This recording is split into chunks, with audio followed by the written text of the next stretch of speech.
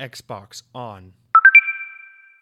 Welcome to Xbox On, a podcast with one host about one console, the Xbox One. I am said host, Jesse DeRosa, and on this week's episode, we'll be talking about the latest Xbox news for the week of November 21st, 2019, including Anthem Still Isn't Dead, Modern Warfare appears to be getting a Battle Royale mode, Star Wars Jedi Fallen Order is really good but also very hard, and much more.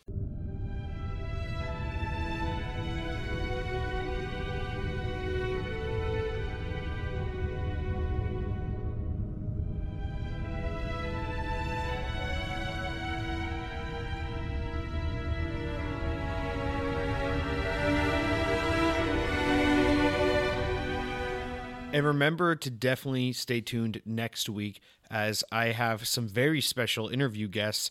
That's right. The kids who said they fucked your mom when you used to play Xbox Live will be joining me next week for an exclusive and exhaustive 2-hour interview episode. So definitely be sure to come check that out, as I think it's going to be pretty much the greatest podcast in Xbox podcasting history. Aside from that, I just want to start off this week kind of going over the what I've been playing, as last week, we had to mess the formula up a little bit to accommodate for XO19, and now this week kind of getting back into the swing of things, I want to definitely talk about some video games, things that are actually being played rather than things that are on the horizon or are in the far future. So, this has been, I guess, a little over a week now, but I finally completed the Outer Worlds, and to just kind of wrap up my final thoughts on that, it's, again, being like over a week removed from having completed that, my memory's starting to get a little fuzzy on kind of all my thoughts on it. But nonetheless, I will say overall, the Outer Worlds, very solid game. I don't think I really said this enough the first time I talked about it, when I started playing the game, but this is normally not my type of game. I've played Fallout 3. I've started it like 3 times and then given up on it. I played most of Fallout 4 and then gave up because I really didn't care for it. I still kick myself because I've never played New Vegas, and I sure as hell don't give a crap about the Elder Scrolls games because I don't like medieval fantasy settings. So just for context, despite this genre being immensely popular, this is not the kind of game I normally play. So finishing the Outer Worlds was actually kind of a feat for me because, again, this is just generally a genre I give up on or don't invest in as much, despite always really wanting to really like the Fallout games because I do love the aesthetic in the setting of Fallout. But regardless, Outer Worlds, it was really solid. I will say, finishing the game, it kind of affirms my biggest fear about games like this, where it's all about player choice and player agency and you controlling the narrative. And it's that you can't ever make the ending too impactful because you either end up with you have a big ending that you're kind of funneled into regardless of which way you play, which makes your choices seem ancillary, or you end up with an ending like what Outer Worlds has. And I'm not spoiling, I'm just saying it feels somewhat anticlimactic. It's like, wow, I've been given all this choice throughout the game, and then you reach the ending and it's like, so what?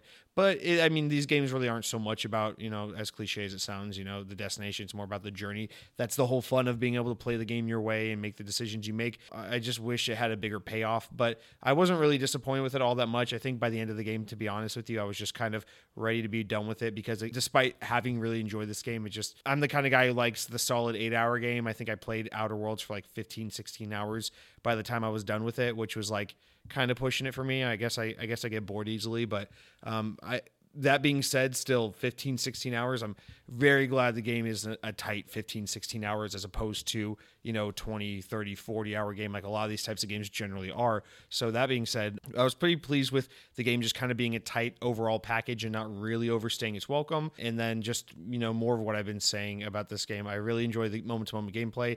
I like the melee combat a lot. I like the player choice and the weight you actually feel with the choices you make. I love being able to play the game in more of a stealthy kind of weasel your way out of situations with your words kind of way, as opposed to just always having to resort to combat. It was kind of a palate cleanser for me, or just kind of a really different kind of game for me, and a game I'm glad I enjoyed and I'm glad I tried out. And thanks to the power of Game Pass, I was able to do that for the low cost of nothing, just 15 hours of my life.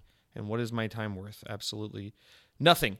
Aside from that, of course, I won't hold back anymore. Of course, Star Wars Jedi Fallen Order came out this past week, and yes, I have been playing that. I've been kind of busy / just unusually tired, so I haven't played as much of it I would like to, but I'm about 5-6 hours into the game now, and I will definitely say this game is really, really good. Of course, everyone seemed a little cautious about the game because it's like Respawn, those guys used to be the old Infinity Ward guys, and now they're the Titanfall and Apex Legends guys. Essentially, they make shooters, right? They're first-person shooter guys, right? But nope, they decided to make a third-person action game, and they did it better than most. It has very Uncharted-like platforming and environment traversal, which is awesome. It has very Tomb Raider-esque, like somewhat Tomb Raider, somewhat Zelda-like puzzle-solving dungeon stuff, which is just really well done. It's a little more challenging than I anticipated the puzzle solving being, which I really appreciate. It's not like stupid hard puzzles, but it's not like always obvious the answer or the solution to the puzzle. So I appreciate that it kind of tears that line of being like not insultingly easy, but also not like gruelingly difficult. And then additionally it has, I hate this term, Metroidvania kind of like tracking and map traversal. You get that live map that you use to kind of explore places, unlock new abilities that allow you to explore new areas of previously explored maps and things like that. And then yes, as you may have heard if you follow this game to any extent, it has very Dark Souls, or what I assume is Dark Souls like combat, where like the parrying really matters, the timing of the attacks, all that, the dodge rolling, all that good shit really matters. It's not just hack and slash away. I'm playing the game on like the medium difficulty. There's 4 difficulties. I'm playing on the second mode, which is, I normally play a game of first go around on normal mode, and I gotta say, Jedi Fallen Order is the kind of game that really makes me admit something. I'm not usually an embarrassed person. I don't easily get embarrassed. There aren't many things that really humiliate me, but there's one thing I will reveal to you that does humiliate me, and it's like being shitty at games. For someone who, not to like pat myself on the back, knows as much as I know about video games and is as in touch with this industry and in this kind of, I don't know, these current events in the games industry as I am. For someone who's been playing games as long as I have, ever since I was like 5 years old, 4 years old, someone who plays and loves and adores games as much as I do, I have no real excuse for sucking at games as much as I do. I'm just really not very good at video games. They're with rare exception. I'm good at kart racers and most first-person shooters, but I'm good, not great. I'm good at Halo. I'm not great at Halo. Not for as much as I play it, but the point I'm trying to make is Jedi Fallen Order is not an easy game, or at least by my standards. I feel like, and I get like a little envious or a little like insecure watching some other like YouTubers and podcasters kind of talk about this game, as I hear them saying like, oh, it's kind of challenging. The combat's pretty deep, but it's not Dark Souls hard. To me, I don't play Dark Souls, but this is what I assume Dark Souls hard is, because I'm getting my ass kicked on normal mode. And, there have been moments where I'm like, man, should I just bump down to like the story mode and just enjoy the platforming and the story, because the combat's not really my thing. And, bumping down to the easy mode will allow you to just kind of blast through all the combat.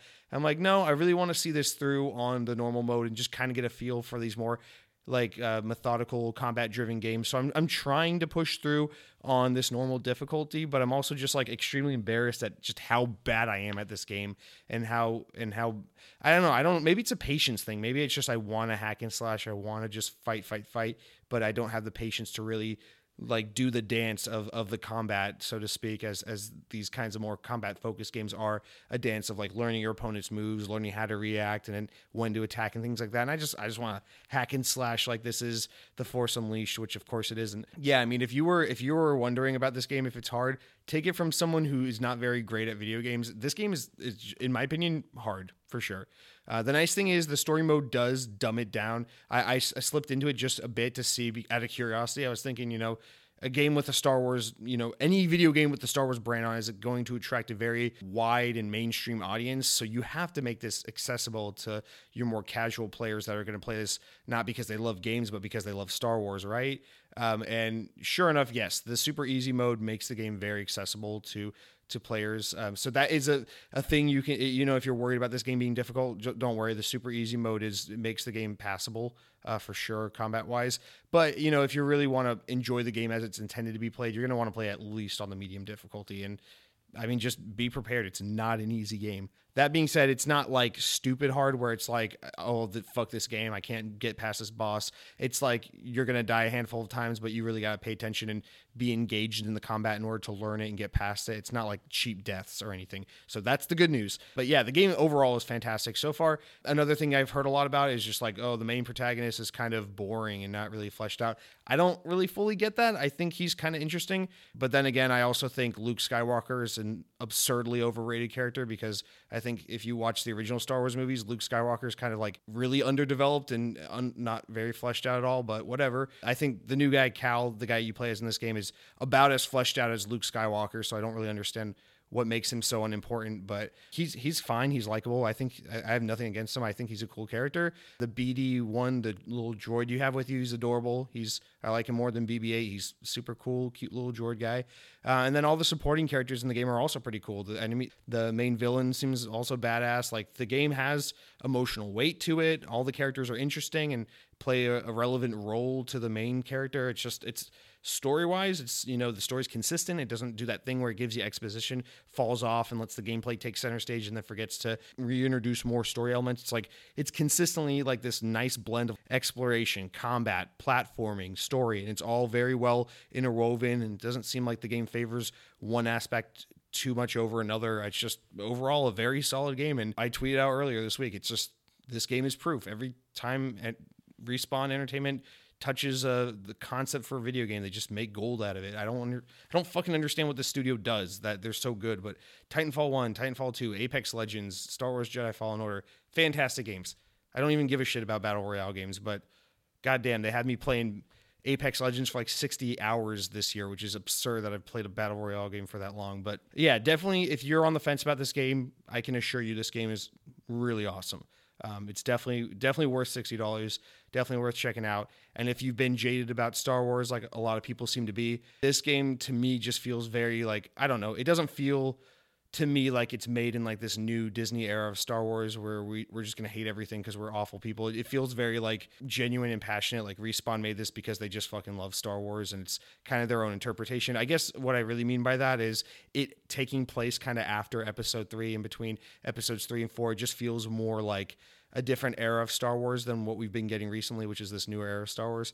Not to speak ill on any of the Star Wars stuff, because I think Star Wars is the best it's ever been right now, and people are just whiny bitches, and Han Solo is like the best fucking Star Wars movie, so whatever. What do I know? Anyway, definitely check out Fallen Order. I'm excited to get back to more of that whenever I can find the time, but I'm really just enjoying kind of slowly making my way through it and just enjoying this nice. I think this is like the last big fall release of the year, and I think it's kind of the perfect one to end on, because it seems like it's not too long of a game, but it's also a game you can take your time with and be kind of thorough and explore a lot and just kind of really savor and enjoy. And I'm really enjoying this kind of being, the thing to get me pumped up as we head into December for that new Star Wars Episode 9. That's what I've been playing this week. But we'll jump into the news stuff now. So you can stop hearing me tell you about why Luke Skywalker isn't all that cool anyway, and we'll talk about some Xbots. One really big story we kind of just glossed over, we talked about a little bit last week, but definitely deserves more attention, is all that info dump we got about new changes and features coming to Project xCloud. Among them, the biggest change, the biggest new feature being that Game Pass would be coming to Project xCloud in some point in 2020. Presumably, once the service is fully available, players will be able to play Game Pass titles as well as all previously purchased content through xCloud, which essentially, just by default kills any chance that Google Stadia will ever succeed, right? This is a weird week. We're just coming off the heels of Project xCloud just continuing to be amazing, and it's going to be a force to be reckoned with on top of Game Pass and all these things. And then Stadia is kind of rolling out starting this week, and it seems like the reception is just like, what the fuck? I never really thought that Stadia stood a chance, but I think this story is really important to look at in the context of Google Stadia, because it's like, how does anyone believe in Google Stadia when it's like you can buy into Google's new service, pay for it monthly, and then buy your games through the service on top of that and play a bunch of like old games in this small library of games, or you could just go play Project xCloud and play like literally every game ever for next to nothing over the cloud through Xbox, because like I don't know. I guess at first I didn't really think much of this because I was kind of already thinking about xCloud in terms of like, well, no duh, at some point it's going to have Game Pass. But I guess I hadn't really thought too much about the fact that obviously right now, while it's in its beta testing, that it didn't have Game Pass, and that this is a feature that needed to be added. And that, I mean, I guess I'm not surprised to see Xbox add Game Pass to Project xCloud, but it's just really thinking about it and putting it all together. It's like, God damn, they just keep making this a better deal, right? You're going to be able to take your little iPhone 6S and run around all over the world and just be connected to the cloud and play literally just anything all the time for nothing. Although I think, I mean, presumably you got to think Project xCloud is going to cost something. It's not going to be just a free service. So they're probably going to do some kind of subscription for it, right? You think like something like a $9.99 being a sweet spot for that, which also makes you wonder, are they going to have a bundle for it where it's like Xbox Game Pass Ultimate plus Project xCloud subscription for what would that be, like $25 a month or something? I don't know. There's not much to say to this other than just, of course, basically anytime Xbox rolls out a new feature or service, they're just going to cross combine everything they make with everything they offer, and you're going to be able to, as long as you have, you know, a personal computing device in your pocket and a computer and an Xbox, you're just going to be able to play literally every game all the time, anywhere, no matter what circumstance, for pretty much next to nothing cost wise. That's basically what Xbox is becoming. It's like, no longer do you sit in front of a TV. You literally, if you have something with a screen on it, as long as you give us just a couple dollars a month, we'll let you just play anything on it. I won't be surprised if like next fall they're just like, yeah, you can now connect your goddamn Xbox Elite controller to a refrigerator, those Samsung refrigerators, and just play fucking Halo Wars 2 and Tropicana 6 on your goddamn refrigerator, because Project xCloud and everything is everywhere, and it's beautiful. So I just wanted to go ahead and mention that because I kind of just skimmed right over it last week, but it's really quite breaking news, and fuck you, Google Stadia, because you ruined YouTube. Our first like genuine story of this week, not content I'm catching up on, comes from Kotaku. This is from Jason Schreier, the pretty much only reporter in the world of video games and media, and reporting on this new rumor, or not so much a rumor, but he's citing, I guess it's a rumor, citing sources from BioWare that Anthem actually isn't dead, despite, you know, pretty much being dead. So it looks like BioWare is in the early talks about kind of an overhaul for Anthem. The shared world shooter released earlier this year to middling critical success and initially solid sales, actually. But the game's woes quickly sank the game's success in short time, you know, the months leading after the launch. Many have speculated that EA and BioWare would abandon the project altogether at some point, but now it looks like BioWare is in talks of an Anthem 2.0, or Anthem Next, as they might call it, and have a future for this game that seems somewhat bright. Whether or not the new content rollout would be an expansion or a sequel or just like individual downloads, kind of patch updates, it seems like that aspect is still to be determined. But while the project is still in its embryonic phase, it does seek to overhaul many of the game's current systems and mechanics. The development of this new Anthem content is not intended to impede on plans for the soon-to-be-announced Dragon Age 4, which we will be getting sometime next month. I think on December 4th is what they said, and early development for this Mass Effect sequel that we kind of know is rumored to be in development. So apparently whatever they're doing with Anthem here is not going to affect their current development schedule for Dragon Age and Mass Effect, but it looks like they're spinning off some internal team that's going to really double down on Anthem and either make some kind of massive like Destiny Taken King-like expansion for the game, or just really kind of do some No Man's Sky next update kind of thing where they just slowly and methodically just work this game and massage out all the wrinkles and all the shit with it, and kind of just transform it quietly over time into a likable and cool game or something. So this is kind of surprising, because especially being EA, I would just really expect EA at this point to just be like, we've got to support this game long enough for us to not get too much shit for abandoning it. But the second we can abandon it, we got to do so, because this game is not making money. It tanked.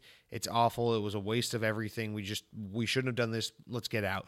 But no, they're sticking to it. And it looks like BioWare, I don't know who's spearheading this, if this is a BioWare thing, if this is an EA thing, if this is a collaborative thing, but it just seems like they're really sticking to Anthem. And I'm just so surprised that they're actually going to continue to really overhaul this game and try their best to find life for it yet. And hopefully, it's not too little too late, but I can't help but think that perhaps it is, because, a game like Destiny came out and people were willing to forgive it a little bit because it was the shared world shooter thing was just so new when Destiny was around, and there was so much promise in the original version of the first Destiny game that people, I think, were willing to stick it out and stay around and see what Bungie was going to do to make things right. And of course, a year later, Taken King really did kind of change the game for Destiny and really did cement that game's place, as a big game and kind of give it the critical clout it eventually started attaining.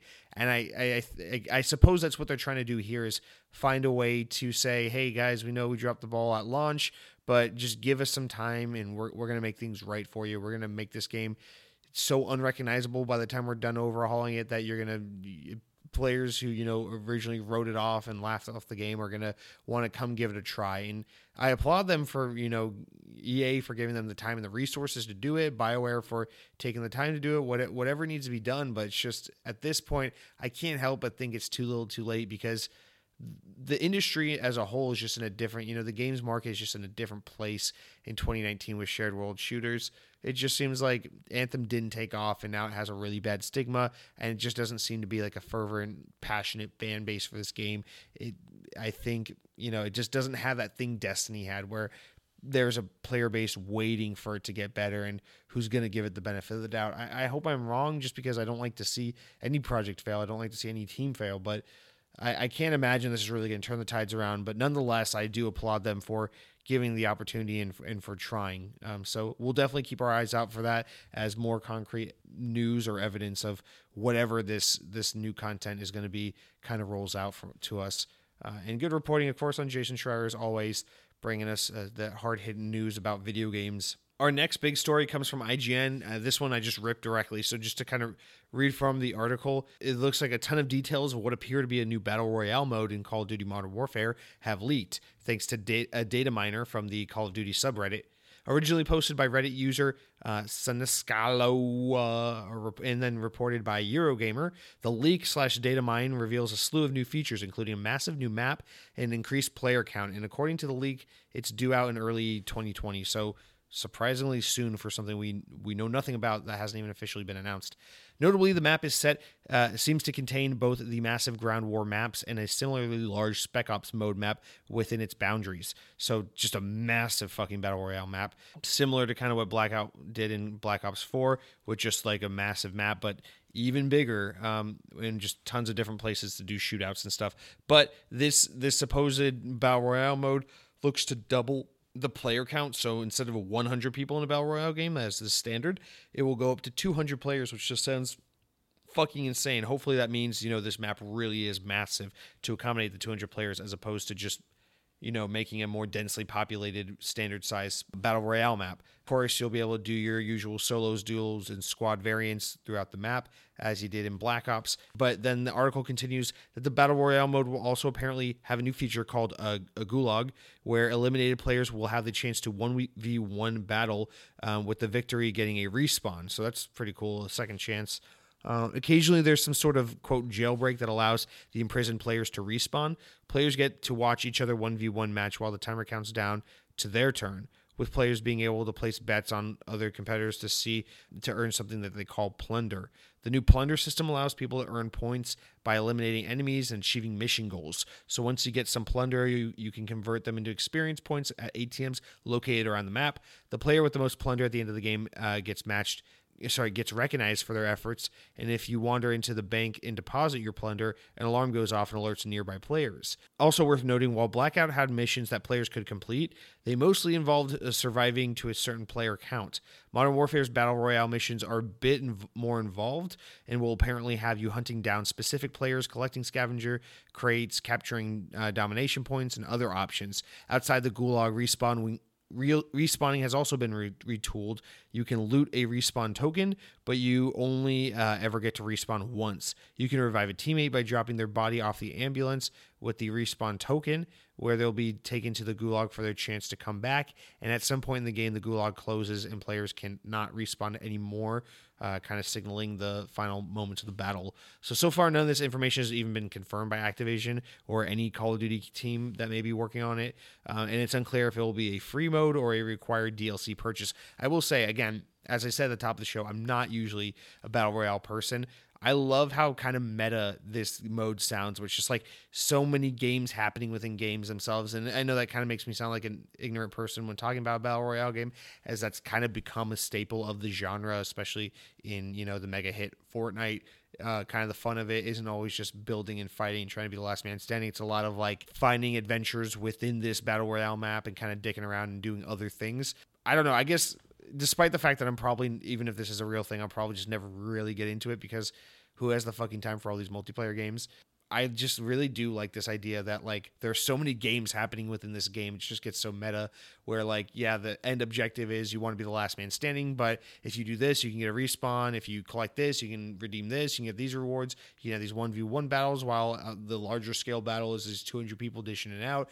It's just all these kinds of little things happening while on the grander scale there is a overall battle being fought. I think that's really cool. I appreciate their desire to kind of reinvent this genre and to kind of make their own mark on it. So I hope this is real just for the sake of it. Just sounds awesome. I mean, I would definitely check it out if it were real, because I mean, this definitely warrants a little bit of checking out just for its uniqueness based on the description alone. It does seem extremely specific for it to not be real. I can't help but think that it's got to be real, but a early 2020 release sounds like pretty fucking soon for something we don't know anything about. So maybe early 2020 it's more of like a reveal period, and this is something we get in the summer or something, but I guess they'd want to get it out sooner rather than later, right? Because every Call of Duty only lasts a year anyway, so they're going to want to have the slate cleared for Black Ops 5 next fall. As we know, is already in the work. Nonetheless, though, that just sounds cool. Just something to throw out there for all you Call of Duty people. I'm actually hoping to get back to Modern Warfare a little bit soon. I want to play more of that game. I really enjoyed it, and kind of felt bad that I just blasted through the campaign, and after only like 8 hours of multiplayer, moved on. So hopefully I'll get back to that soon. And hopefully we'll get that cool Battle Royale mode that I'll probably play for like 5 matches and then never again. Our next story here is that the NPD numbers for the month of October 2019 are now out. And to no surprise, the number one best-selling game last month was Call of Duty Modern Warfare. As Call of Duty is always the best-selling game every year for its release month, so that is, of course, no surprise. Perhaps what is more surprising is that The Outer Worlds made its way onto the list at the number 2 spot, despite being a Game Pass game. This is something I want to talk about for a little bit, because this is both a good thing and a bad thing. So The Outer Worlds made the number 2 spot despite being an Xbox Game Pass game. This means, NPD does not take into account anything with Game Pass. This means despite the fact that, the game is on PC, PS4, and Xbox One, it will soon be on Switch, but of course it's not right now. So despite being on 3 platforms, where one platform, the bulk of the players who played it played via Game Pass, the game still made the number 2 spot just from PC and PS4 alone. That's pretty impressive. That means that this game is selling really well on PC and PS4, because for sure that if the game were available on Xbox One only through purchase and not through Game Pass, that obviously it would sell significantly better than it sold. Not that it would top Call of Duty Modern Warfare. There's just no way in hell that would happen. But it's just, that's really surprising. I expected Outer Worlds to be on the NPD. I expected to be in like the 7 to 10 range, not the top 3. So being at number 2 is very impressive. That's very good news. What was it, last week or 2 weeks ago, when 2K basically announced that they were actually quite pleased with the way the game was performing. So I guess this is a better indication of what they meant, because to get number 2 on the NPD, especially in such a competitive month as October, is really fucking impressive. So that's really great news for the Outer Worlds. And again, like I said last week, unless this game is tied up in some crazy licensing shit now between, Private Division and Microsoft and everything, then I think that this game is basically guaranteed a sequel, as long as they can provide a sequel without any real messy kind of licensing shit. now that, of course, Microsoft owns Obsidian. So yeah, that's just super impressive. But the other thing this made me think of was, back when Gears 5 came out in September, Gears 5 didn't hit that high up on the NPD charts. And, I credit it mostly to the fact that, of course, Game Pass exists. So most people were probably playing it via Game Pass and not actually buying the physical game. So that was why it was so low on the NPD charts. I think that month it was like 7 or 8 on the charts. Of course, you got to keep it in consideration. The Outer Worlds is available on 3 platforms, not just one.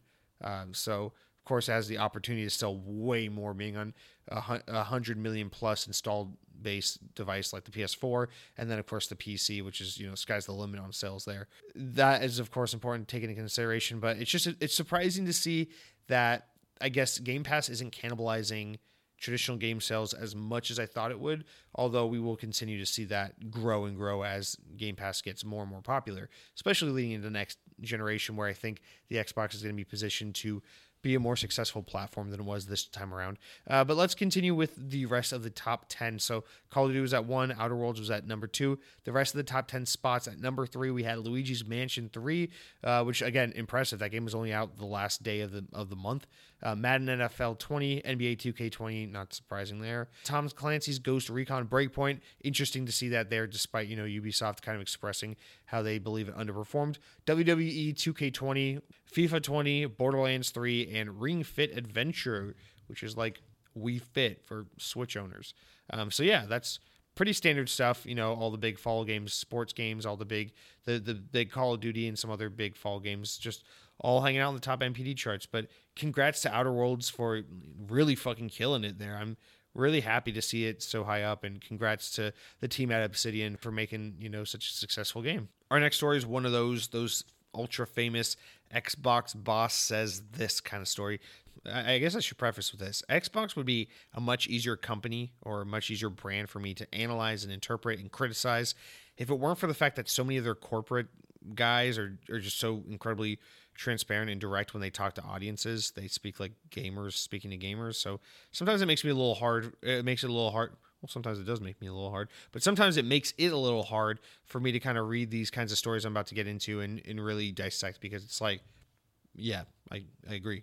So without being vague any longer, let's get into it. So in a recent interview with PCGamesIndustry.biz, Xbox's Aaron Greenberg said in regards to this conversation of the games as a service model and kind of where Xbox sees themselves with that genre kind of becoming, not so much genre, but that kind of model becoming bigger and bigger. He says, quote, "Listen, I think the whole industry is on something of a learning curve there with the games as a service. For us, we empower our creative teams to go and make the games they want to make. And so, hey, I think it's great that Rare wanted to create Sea of Thieves and do something with the new games as a service idea. And we fully respect and support them in continuing to do that.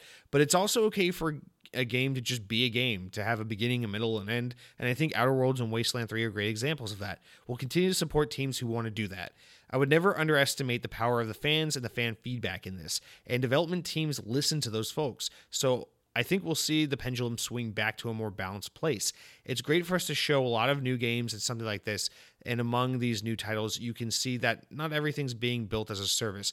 But that said, with some it does make sense, and we'll continue to support those and support the fans that are playing those titles. It is important to be aware of this as to not chase the success of the genre before it's too late. So again, the reason why I preface with that is it's like, normally I would basically just say all the things Aaron Greenberg said after someone like Aaron Greenberg would say some bullshit PR thing like, we're actively looking into the games as a service model to see the benefits it can provide to both Microsoft and the player, blah, blah, blah. No, this is Aaron Greenberg just basically saying literally everything I could say about this very topic. And yes, he's entirely right in being extremely transparent in that this is very wise for Xbox as well to have this kind of interpretation where the games as a service model is very much how I hope the open world thing is, where it's like, yes, everyone and their mom is jumping on board trying to make a games as a service type game, but like, we're gonna fucking flood the market. People, there are only so many people, and there's only so much free time. If every game is a games as a service, you can't have everyone in the world playing your game. So that, your player base, your market is gonna shrink ever so, just increasingly. The more and more every game attempts to be a games as a service, the more every game tries to be a Destiny, the fewer people we're gonna have available to come and play your game, because everyone's gonna be so tied to the game they already play. So I really appreciate this candid attitude of like, hey, this model is not sustainable if it's all we're gonna make, if it's all everyone's gonna make. This is not, it's a trend right now. It's a big thing. People are really into it. A lot of players are into it. A lot of studios are trying to make, do their take on it. But, we're not going to force anyone to make these games, because what happens if we do that is that we take a bunch of our teams and we say, the games as a service model is very lucrative. We need you guys to all make a game like this. And then they all make a bunch of them, and they take 4 to 5 years to develop. And then by the time all these games start hitting the market, the trend has died. And you got a bunch of games that are flopping because they're following this old dated trend, and you were just trying to follow the dollar and follow the market, and you weren't really letting the developers make the games they wanted to make, and you end up with this big problem on your hands. And this sounds like the kind of thing someone with wisdom says, someone with experience in this kind of thing says, and someone with the understanding and the kind of knowledge to see that down the road, I don't think everyone's going to be wanting to play the Division 2 and all of its many competitors, and that maybe sometimes people just like to play a Star Wars Jedi Fallen Order. They like to pick up a game, play through a story for 12 hours, put it down, and then move on to the next thing. And I think it's really great that, that's kind of their attitude, is like, yeah, we have a team that wanted to make a game like that, and we let them make a game like that, and it's worked out for them, and we'll support it.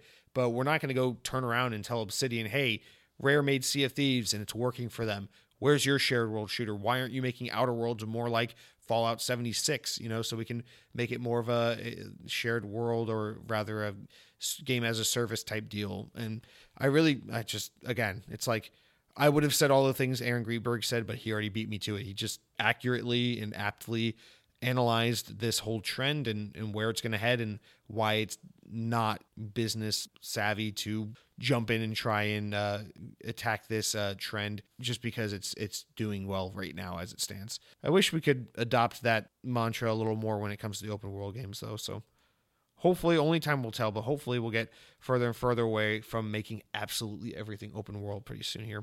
And then some smaller, kind of more wrap-up stories. We got a couple little ones. So it looks like Logitech, the third-party peripheral manufacturer, they just announced actually an adaptive gaming kit for the Xbox Adaptive Controller that includes a number of triggers and buttons for the adaptive controller. It's designed so that gamers with mobility issues don't have to spend hundreds of dollars getting buttons for Microsoft's controller. The kit's available for just $100 and includes all those aforementioned triggers and buttons that you can kind of map out in any way in an effort to make speccing out this adaptive controller a little easier for those who need it. So that's pretty cool. Be on the lookout for that if that's something you're interested in. Aside from that, we got a rumor, or not so much a rumor, we got kind of confirmation from developer Koch Media, the developers of Saints Row, and recently released, or not recently, but a couple years ago released Agents of Mayhem, that THQ Nordic, the publisher, will be announcing a new Saints Row game sometime in 2020, so that they're development on that next Saints Row game is well underway, and that the game will be announced in a more official capacity sometime next year. And that should come as no surprise. The Saints Row series usually does pretty well, and THQ Nordic greenlights basically everything in the world, so it makes total sense that a game like that would be on the horizon. So definitely be on the lookout for that, as THQ Nordic continues to buy up every fucking smaller studio and re-release or make sequels to all the games, the mid-tier games we used to play 10, 15 years ago. And then another small one, it looks like Gearbox Studios has revealed the first DLC campaign for Borderlands 3, and it's called Moxie's Heist of the Handsome Jackpot. The DLC will be released on December 19th. It adds a new galaxy destination with unique casino zones that are as gaudy and opulent as Handsome Jack would have ever wanted. Just so you know, that's a poll from IGN. Moxie has a crew of her own, and players will be working with them, and the campaign missions will focus on the ultimate space casino heist. The DLC will be included in the Season Pass and Deluxe editions if you like to spend more than $60 for games. So there's that. So look forward to that if you're a fucking Borderlands nerd. Goddamn games as a service kinda ish wannabe. And then of course our final story here. This is actually not so much a wrap up; it's kind of a proper story. But this one just kind of I just found this one right before I recorded, so I tacked on at the end here. So directly from IGN, Raphael Colantonio, goddamn Italian, the former president and creative director of Dishonored creator Arcane Studios, has set up a new development company, Wolfeye Studios. He has begun the venture along with a fellow Arcane veteran, Julian Robbie, who is the company's former executive producer. At Wolfeye Studios, Colantonio takes on the role of president and creative director, and Robbie is the company's CEO and executive producer. The developer already has a project in the works, which will be announced at the Game Awards this December. Wolfeye Studios aims to, quote, create games in which players live their own adventures in rich, simulated worlds that respond to actions and decisions in ways that are unique to each playthrough, end quote. According to a press release from the company, that is. And then a quote directly from Mr. Colantonio. He says, after taking some time off and consulting a variety of video game companies, I'm ready for a new venture. The AAA market is a risk-averse and innovation suffers from it. As a game designer, I've been wanting to try new ideas and new approaches, and I believe that being an independent game developer is the best space for doing so. The Game Awards will take place on December 12th, so expect an announcement there. I see this kind of as like a response to Dishonored 2 underperforming. Remember that Arcane is a Bethesda-owned studio, and Dishonored 2 kind of really didn't hit when it came out, 2 years ago? 3 years ago? 2 years ago? And I mean, I thought that was the end of the Dishonored series, and to me, I see a story like this, and it just says to me, yeah, Dishonored 2 did not meet the expectation sales-wise. And so what I see this as is, Bethesda probably wants to put them on like a more tightened leash and say things like, you're going to work on this stupid DLC spin-off for Wolfenstein and things like that. And we're going to not let you make another Dishonored because you try to be creative and cool with that and didn't really sell very well. And so it looks like someone's leaving to start their own studio as a result of wanting more creative freedom and to have more creative risk-taking with this new Wolfeye Studios. Of course, that's always a super risky venture to do that, as, of course, if his previous games like Dishonored kind of underperformed, imagine what kind of risk you're taking on as an independent developer doing something like that. So, of course, wishing all the best to the team at Wolfeye Studios and excited to see what their new game is, although I've just never personally been a big Arcane fan. They made the new Prey reboot, they made those Dishonored games. I don't know, their games look interesting. I've just never played one or really cared to try one out, but nonetheless, congrats to them for the formation of their new studios. Let's see if this is one of those. I might be looking into this a little bit much, but let's see if this is one of those. Bethesda won't let us make a Dishonored 3, so we're going to take, our intentions and aspirations for Dishonored 3 and mix it with some new ideas and make a brand new IP and kind of do our own thing. And because I don't know why, I just see this as like that might be what's happening as a result of this. But what do I know? We'll find out soon enough. And so that's going to do it for this week's news. As always, we'll wrap up with the new games coming out on Xbox, as well as a reminder of our games with gold entries for the month of November. So coming out this week, there are 12 new games coming to Xbox, and we'll just blast right through them. We've got Munchkin Quacked Quest, which is out November 19th. It is an Xbox Play Anywhere game, but just because you can play anywhere doesn't mean you should play anywhere. I think I made that one before. I made that joke before. The next one we got here is Age of Wonders: Planetfall Revelations, November 19th. Now this screenshot doesn't show gameplay, which leads me to believe it's a bad game, and that's why they're not showing gameplay. They're just showing concept art. Your fucking game's coming out and you won't even show a screenshot of the game. You're just showing concept art.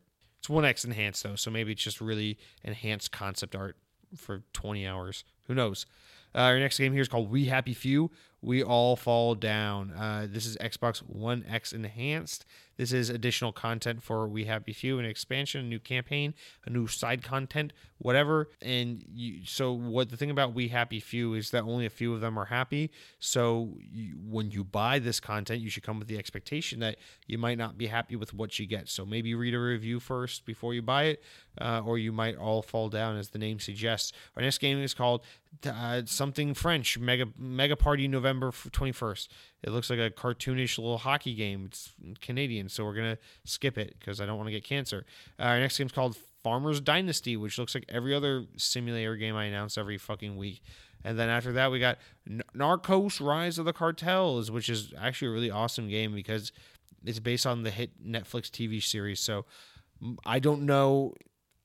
When I see this, I don't know. I mean, you're looking at a picture of like drug cartels smuggling drugs into a place with using vehicles. But when it says it's based on the hit Netflix TV series, I don't know if that means like the game is like based on the actual show's premise, or if like the game is based on like a group of people sitting down and watching the show on Netflix. So I'm hoping for the latter, because I really think that'd be an innovative take on video games, for people to play a game where it's like you start the game up, and then there's like a guy, and he's on his couch, he's saying, "What I'm going to watch on Netflix," and then he turns on the show about a drug cartel, and then rather than you playing this story about the drug cartel smuggling drugs into wherever they're smuggling drugs, it's really, you're really controlling the guy on the couch and kind of controlling his comfort level and his ability to adjust the volume and things like that as he watches the show.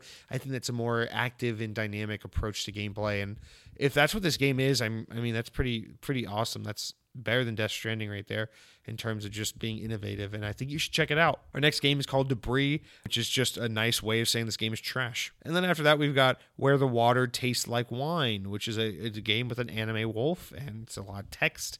So this game is for literate people, which I am not. So we'll move on to the next game called Sniper Ghost Warrior Contracts. Now, this could be a part of the Sniper Elite series, but I can't read, as mentioned above, so I won't read you the description. Instead, I'll just describe there's a guy with a gun, and he's pointing at some snow-capped mountains. This is probably just some DLC for Call of Duty. And then our next game is called Lost Ember. You play as this wolf. This wolf has a necklace, and it has a little glowing jewel on it, and he's in a very whimsical and artsy world. Lost Ember, I assume this is about like a post-apocalyptic world where you play as this wolf who plays in like this fantastical world in a post-California forest fire type environment, and you're looking for the lost fire. You're basically playing as this wolf. You're searching for forest fires. You're wondering why. You live in a world where forest fires don't happen as often as they used to, and you're kind of trying to rekindle, no pun intended, the magic of the forest fire. I don't fucking know. Our next game is called Sid Meier's Civilization 6.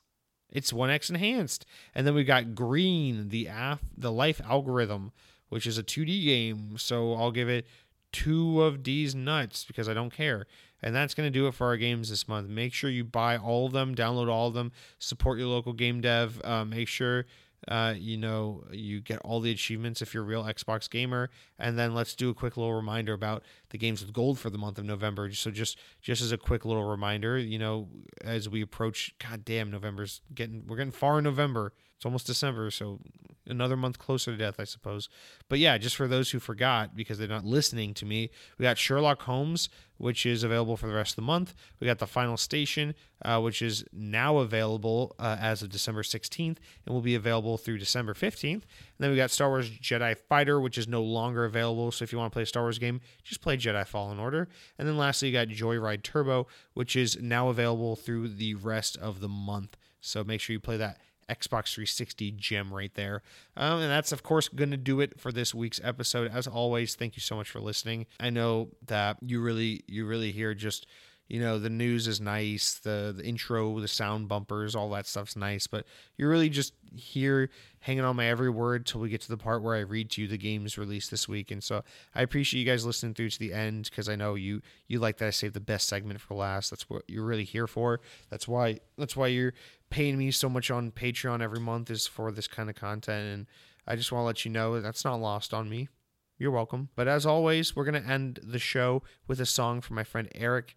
A lot of people have been asking me, who's Eric? And, well, if you want to know a little bit more about him, we'll play this song right here. This song, Eric wrote this song, he said, when he was in a very traumatic point in his life where he was trying to face adversity and overcome obstacles. So this is a song about, being better, being stronger, being true to yourself. And I hope you really connect and emotionally vibe with this song. And then before we get into the song, Eric, just hang on a second before you hit play there. Eric, hang on. Follow me on Twitter. Just do it. Find me. The world is your oyster. Find me. Why do I have to tell you where to find me on social media? Why can't you just take it upon yourself to find me? On Instagram also. Instagram is a very important place to follow me. All right, take it away, Eric. Hit that play button.